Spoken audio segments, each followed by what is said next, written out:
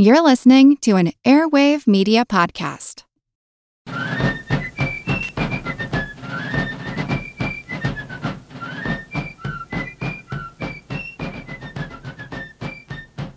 Hello, and thank you for joining the American Revolution. Today, episode 68, Congress's Olive Branch Petition. We last left the Continental Congress a few weeks ago, having authorized the Continental Army and appointing its top commanders. Having shipped Washington and Company off to war, Congress continued with its work overseeing the prosecution of the war. On June 27, 1775, Congress reversed its position on having Ethan Allen and Benedict Arnold retreat to the south of Lake Champlain. Instead, it authorized them to go on the offensive and invade Canada. 3 days later, Congress formally adopted Articles of War for the new Continental Army.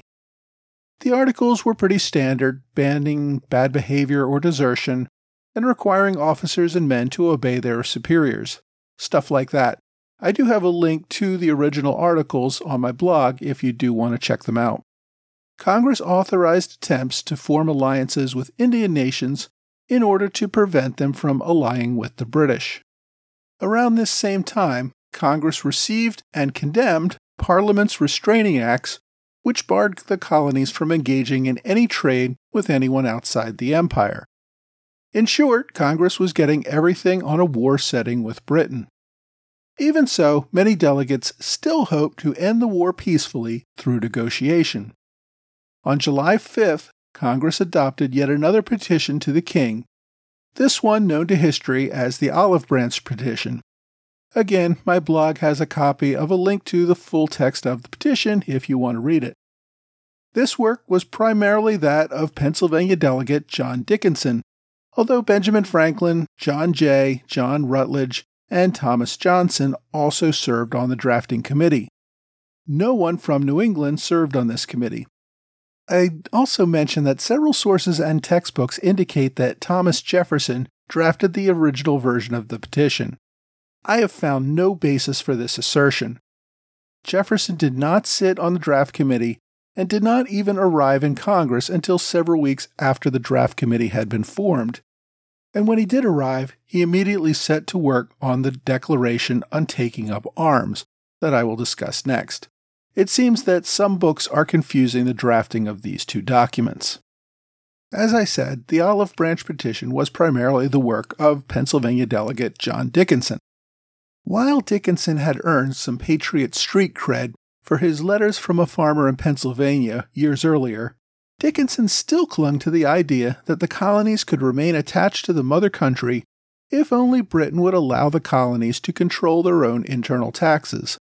Dickinson's views were pretty radical back in 1767 when he first penned those letters. By this time, even though his views remained pretty much the same, he sounded almost like a Tory. The petition itself avoided a long laundry list of the Parliament's objectionable acts over the years. It stayed short and to the point. Things between Britain and the colonies had gotten crazy, and now a full-scale war had started. This was the result of all the terrible stuff ministers were doing in the king's name. It then humbly requested that the king use his authority to tell his ministers to respect the rights of the colonies and stop all this nonsense so everyone could get back to running an effective empire full of loyal, thriving subjects. The petition still clung to the fiction that the king really was on the side of the colonies, and that pesky Parliament or corrupt members of the ministry had somehow tricked the king into letting them deprive the colonies of their sacred rights. The petition implored the king to step in and settle everything by supporting the Patriot view on taxes and colonial rights. It's not clear to me if anyone really believed that the king was being duped by his ministers. In truth, clinging to that fiction helped maintain their own fiction that they were not engaged in treason. It also gave British authorities a way to step in and create a negotiated settlement in such a way that it would not cause the king to lose face. The petition itself only highlighted the divide in Congress between those who accepted they were at war and those who cling to a hope to negotiate a compromise. The New England delegates considered the petition a waste of time. John Adams and Dickinson got into such a dispute over the petition that they stopped speaking to each other. Even so, Adams and just about everyone else in Congress signed the petition.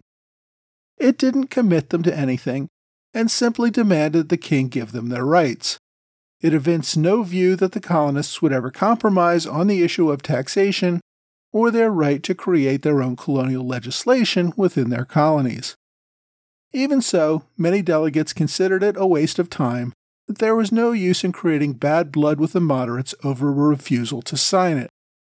Along with the petition, Congress included an Address to the Inhabitants of Great Britain, which was drafted by Richard Henry Lee, Robert Livingston, and Edmund Pendleton. Congress knew that the king had refused even to receive the petition of the First Continental Congress. Probably anticipating that the king might treat this new petition similarly, the Second Continental Congress hoped that the address would help build popular support for their cause in Britain itself. In the past, British commercial interests had effectively lobbied Parliament to abandon taxes and other colonial policies that had caused problems. Some in Congress hoped, perhaps, they could get some local dissenters in Britain to help further the cause of the American colonies. Like the petition, the address made clear that the colonies were not seeking independence. Rather, they sought to return to the way things were between Britain and the colonies in the early 1760s. It noted that colonists were denied fundamental power to legislate for themselves or have basic due process protection. The coercive acts and the military occupation of Boston were only making the relationship worse. Parliament's valid trade laws over the colonies profited Britain enough to justify the military and administrative costs that the British government incurred. Imposing additional taxes would only destroy what was already a highly profitable system for both sides. Congress clearly aimed this address at the commercial interests in England that it hoped would side with the colonies against Parliament. Congress sent the petition and the address off to London in the care of Richard Penn of Pennsylvania. It then moved on to other business. But if the petition and the address were not already a futile exercise, John Adams helped make sure that they were. Although Adams, as I said, signed the petition in an attempt at colonial solidarity, he saw it also as a danger. He feared the king might agree to the petition, bring an end to the hostilities, and then let Parliament continue on taxing and restricting colonial rights. Adams had decided the time was right for independence, though he was not proclaiming it very loudly yet. He did not want such rhetoric to scare off the moderates.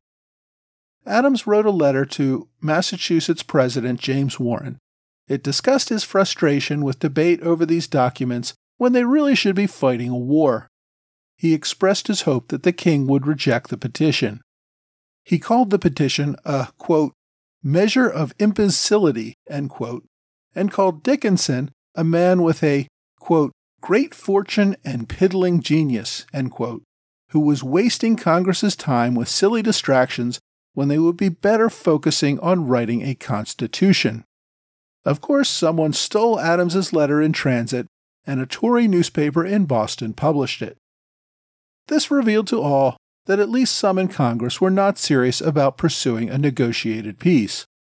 It also helped solidify the animosity between Adams and Dickinson, and confirmed the view of many in Congress that Adams was uncompromising and kind of a jerk. The day after approving the Olive Branch petition, Congress turned to debate over its declaration on the causes and necessity of taking up arms. Congress had drafted the declaration at the request of General Washington. The original drafting committee consisted of John Rutledge, William Livingston, John Jay, Thomas Johnson, and Benjamin Franklin. The committee, as you might note, had almost the same makeup as the one for the Olive Branch petition, except for the addition of Livingston and the absence of Dickinson. Rutledge worked as the primary author of the first draft, which Congress rejected. We don't have a surviving copy of the draft, so it's unclear what Congress disliked. To fix the problem, Congress decided to add 2 more delegates to the draft committee, John Dickinson and newcomer Thomas Jefferson. Again, though, no one from New England sat on this committee. Now, Thomas Jefferson had just arrived in Congress to replace Peyton Randolph, who had returned to Virginia. Jefferson already had a good reputation as a writer, based primarily on a summary view of the rights of British America, which Jefferson had written the year before while still serving in the House of Burgesses. The First Continental Congress had relied on that document as they were drafting their Declaration of Rights and Grievances. Beyond that, though, Jefferson was a relative unknown. He had served as a minor member of the Virginia House for a few years, but had not done much to make himself well known. Jefferson also was not from a particularly prominent family in Virginia. He owned an inland estate away from the wealthier Tidewater region. His wife was a distant relative of the more prominent Randolph family. And whatever his social standing, Jefferson had a good reputation as a good writer and dedicated patriot. With that in mind, Congress added him to the drafting committee. Now, Jefferson based his first draft largely on his summary view. I'm guessing he borrowed liberally from that or other documents, since he reported his first draft of the 13-page document the next day. There is unfortunately no existing copy of that first draft, but many delegates said they found it too combative. Jefferson had spelled out many of the atrocities and infringements on American liberty that led to the current state of war between Britain and the colonies. So Jefferson submitted his draft to the committee, and John Dickinson began picking it apart, finding the language far too strident and combative for his liking. Eventually, the committee got tired of arguing and told Dickinson to go work on Jefferson's draft and bring it back to the committee later. Dickinson made substantial changes to the language, softening it down and making explicitly clear that Congress was not seeking independence, only protection of its long-held rights. Jefferson, many years later, noted that Dickinson only kept the last few paragraphs of his original draft. In fact, Dickinson kept Jefferson's general outline and some language throughout, but definitely made substantial changes to most of it. The final document, in the end, received nearly universal approval in Congress. Even John Adams spoke approvingly of it. Congress printed copies to be distributed throughout the colonies and to be read to the soldiers in the Continental Army. In preparing to go to war, Congress concerned itself with one other major source of power: the Native American population. The 6 nations of the Iroquois Confederacy had favored the British over the French in the wars of the prior 100 years. Generally, though, they preferred to remain neutral. Now, with Britain and the colonies going to war with one another, Congress hoped to encourage the Indians to stick to that neutrality. Congress's address to the Iroquois was simple. They outlined the basics of the colonial dispute with Britain and suggested that the Iroquois simply stay out of it. Congress feared British agents would stir up the Indians to fight against the rebellion, and Congress simply wanted to make sure that did not happen. The address to the 6 nations, which there's a link to if you want to read the original on my blog, sought to open a dialogue with the Iroquois to ensure they would stay out of any fighting. So with the petition, addresses, and declarations all complete, Congress turned to some more practical measures, at least as Adams saw it, toward prosecuting the war. Washington was by this time hard at work trying to create an effective Continental Army. Already Congress was struggling with how they were going to support that huge standing army that needed food, clothing, supplies, and ammunition. Congress further realized that fighting would almost certainly spread beyond Boston and could envelop all of North America. There was no way they could afford to expand the Continental Army to defend the entire continent.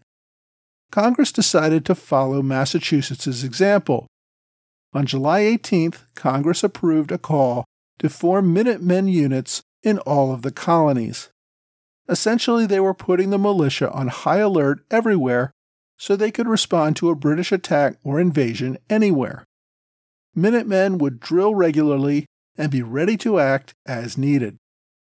In some sense, though, Congress was really playing catch-up here. Most colonies had already put their militias on high alert. Even Pennsylvania, which did not have a tradition of a citizen militia, had formed a militia army months earlier and had been drilling and preparing its forces for a potential fight. Congress also quickly found itself overwhelmed and unsure how to control the new Continental Army. They had reasonable confidence in George Washington, their new commander-in-chief and a former delegate. But the fear of standing armies and their threat to civilian rule pervaded their thoughts. Without an executive branch, Congress had to maintain its own civilian oversight of the Army. Congress retained all authority to commission officers. While Washington might make recommendations, Congress often appointed leaders that Washington did not want. It frequently made choices not on military ability, but to ensure fair representation of each colony or to provide benefits to friends and relatives. Many successful field officers like Benedict Arnold quickly realized that battlefield victories did not necessarily lead to advancement. Armchair officers in Philadelphia who could get the ear of a powerful delegate had a much better chance of promotion. As a result, Arnold remained a colonel, while men in Philadelphia received appointments as generals. Even some generals grumbled about their appointments. Major General Charles Lee, third in command of the Army, still wanted to be commander-in-chief. General Heath had become the superior of General Thomas in the Continental Army, even though Thomas had been Heath's superior in the Massachusetts Provincial Army. But for the most part, this grumbling remained limited to letters to friends. Everyone wanted civilian control to work, and officers did not want to be seen publicly as seeking more power for themselves. In addition to appointing officers, Congress actively involved itself in the day-to-day affairs of the Army. It expected regular reports from Washington. Also, many other officers liberally corresponded with members of Congress on a wide range of military issues. Congress set up committees to deal with the variety of ongoing military matters. Congress also created a formal medical department for the Army. Clearly, if there was going to be fighting, the soldiers were going to need medical care. And as I mentioned last week, Dr. Benjamin Church became the first Surgeon General. Congress made clear from the beginning that it would not simply create an army and set it loose. Even placing congressional delegates among its top generals was not enough. The history of Oliver Cromwell, who started as a member of Parliament and ended up taking control of Britain and tossing out Parliament, remained in the minds of many congressmen. They wanted to keep the Army on a short leash, ensuring that it would always remain loyal to Congress and accept the continuing authority of civilian leadership over the Army. Another issue for Congress was that it hoped to improve communications in the colonies. The unofficial committees of correspondence had proven useful, but there needed to be a better system for sending messages around the continent, especially now that there was no British oversight of a postal system. Now, fortunately for America, the man in Britain who had worked on the American postal system for many years was none other than Benjamin Franklin. As you may recall from earlier episodes, Franklin had lost that post a year earlier after the ministry exposed his revelations of Governor Hutchinson's letters to the Patriots in Boston. But Franklin well understood the existing system and could continue to manage it. Congress made Franklin the new Postmaster General for the continent, and Franklin would collect a $1,000 annual salary and not do a whole lot more with the job. He remained a delegate to the Continental Congress, and that was taking up most of his time. He appointed several local postmasters and hired his son-in-law, Richard Backey, as his assistant. The following year, Backey would take over for Franklin as the Postmaster General. Late in July, Franklin also began circulating ideas for Articles of Confederation. Now remember, the Continental Congress really had no legal authority for its existence or anything that it was doing. It needed a set of rules, guiding principles, and restrictions on its power if it wanted to continue. Franklin had been pushing for this sort of confederation for decades, going back to his support for the Albany Plan of 1754. His proposed articles called for making the Continental Congress a permanent body to promote the common issues of defense, safety, and welfare across the continent. It also called on colonies to make payments to Congress based on their population, primarily to support the war. Although Franklin circulated the idea, the moderates in Congress recoiled at the prospect. Supporting such a measure could be seen as supporting a permanent independent government to replace Britain. Members were not ready to go that far yet. As a result, though delegates discussed the matter, they decided not to have any formal vote in this session. Congress would continue to run on an ad hoc basis. The final issue on Congress's agenda that summer was Lord North's conciliatory proposition. You may recall that back in February 1775, North had sent a proposition to the various colonies to end all colonial taxes by Parliament. Instead, Parliament would simply issue a demand for money to each colony and allow the local legislature to raise that money however it wanted. Now, this proposal had gone to the various royal governments in each colony. The ministry did not acknowledge the Continental Congress nor any of the provincial congresses that had taken control. All of the colonies had pretty universally rejected the idea of giving Parliament a blank check to demand as much money as it wanted, whenever it wanted, for any purposes it wanted. That just seemed like a bad idea to everyone. Even moderates like Dickinson could not support this idea. So the Second Continental Congress took it upon itself to reject the conciliatory proposition and send the response back to Lord North on behalf of all the colonies. Congress had decided that any peace would be on its own terms, not that of anyone in London. 2 days later, on August 2, 1775, Congress adjourned for the remainder of the summer, planning to resume its work on September 5th. Now, next week, I'm going to turn south and take a look at how the southern colonies reacted in these early months of the war.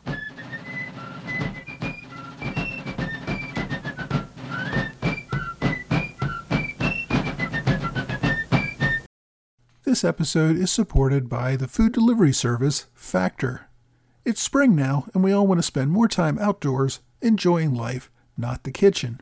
Factor ensures you have fresh, never frozen, chef-crafted, dietitian-approved meals that you can prepare in just 2 minutes. Each week you get a menu of 35 meal options, as well as 60 add-ons, including breakfasts, on-the-go lunches, snacks, and beverages.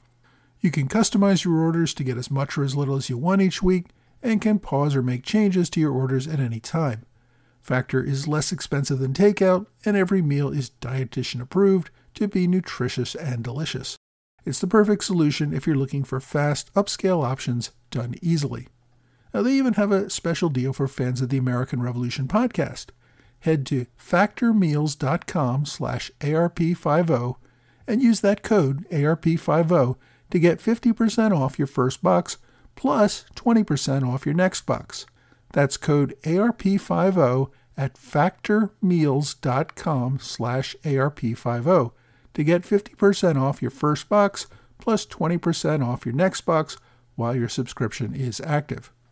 Hey, welcome back to another American Revolution podcast book recommendation. In today's episode, the Continental Congress made its final push for a peaceful settlement with Britain. At this point, just a short time after Lexington and Concord, some delegates were ready for an all-out war for independence.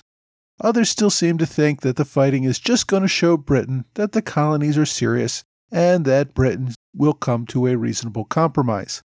Over the summer of 1775, Congress also gets down to putting in place some of the basic structure they will need to run a war and a government. Now, I hope most of you find these legislative episodes interesting. I have gotten some feedback that my going on about legislation and committees and political debate can get a little boring, at least compared to the episodes that describe battles and military maneuvers.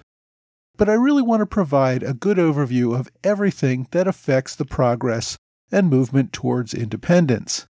The military plays a big role, of course, but politics and Congress play a crucial role as well. The men of the Second Continental Congress, and they were all men, are who we think of as the Founding Fathers. They set out the political and philosophical justification for revolution and independence. Now, John Adams was one of the most important members of Congress. By the summer of 1775, he clearly was in favor of independence, but not willing to push Congress too quickly, as he still feared that the southern and middle states might bolt and leave New England alone to face Great Britain. And despite his success in politics, John Adams never really seemed like a natural politician. He was never a particularly likable guy, and he did not seem to have the natural affinity to get along with others, like his cousin Samuel and many other politicians did. Even so, he became a driving force in the movement toward independence, and of course played a very prominent role in Congress, effectively acting as Secretary of War for much of the Revolution. So with that in mind, I want to recommend a good biography about John Adams, and there's probably none better than David McCullough's book simply called John Adams. McCullough published his book in 2001 during a time when historians were beginning to rediscover Adams. For many decades, Washington got most of the attention, of course. Next to Washington, focus was on Jefferson, primarily since he founded what became the Democratic Party. Adams's key role as a leader in the Continental Congress seemed to take much more of a back seat for historians. McCullough's book and several other works have made Adams's role more prominent again. McCullough's book covers Adams's entire life, growing up in Massachusetts, the defense of the British regulars at the Boston Massacre, his other work as a lawyer, his role in the Revolution, and as, of course, the second President of the United States. Adams lived a long life after leaving office, which also left us a treasure trove of letters and other documents where he justifies his own importance in the formation of the United States. The author, David McCullough, is probably one of the best-known authors and lecturers on American history who is alive today. He has written at least a dozen books over the last 50 years, almost all of which have been bestsellers and award winners. His other book from this same era, 1776, is also an epic must-read for anyone interested in the Revolution. I suspect that book will also be a recommendation of the week at some future time. Although McCullough is in his 80s now, he is still active and has another book scheduled to be published next year. That one will cover the settlement of the Northwest Territory. If you have not already read McCullough's book on Adams, I consider it required reading. Used copies are available everywhere since it was a bestseller many years ago. You can pick up a copy on Amazon basically for the cost of shipping. Of course, as always, I have links on my website, www.amrevpodcast.com. And remember, if you order the book through my link, or even if you buy anything else from Amazon after clicking through on my link, you help support the American Revolution podcast. Well, that's it for this week. I hope you will join me again next week for another American Revolution podcast.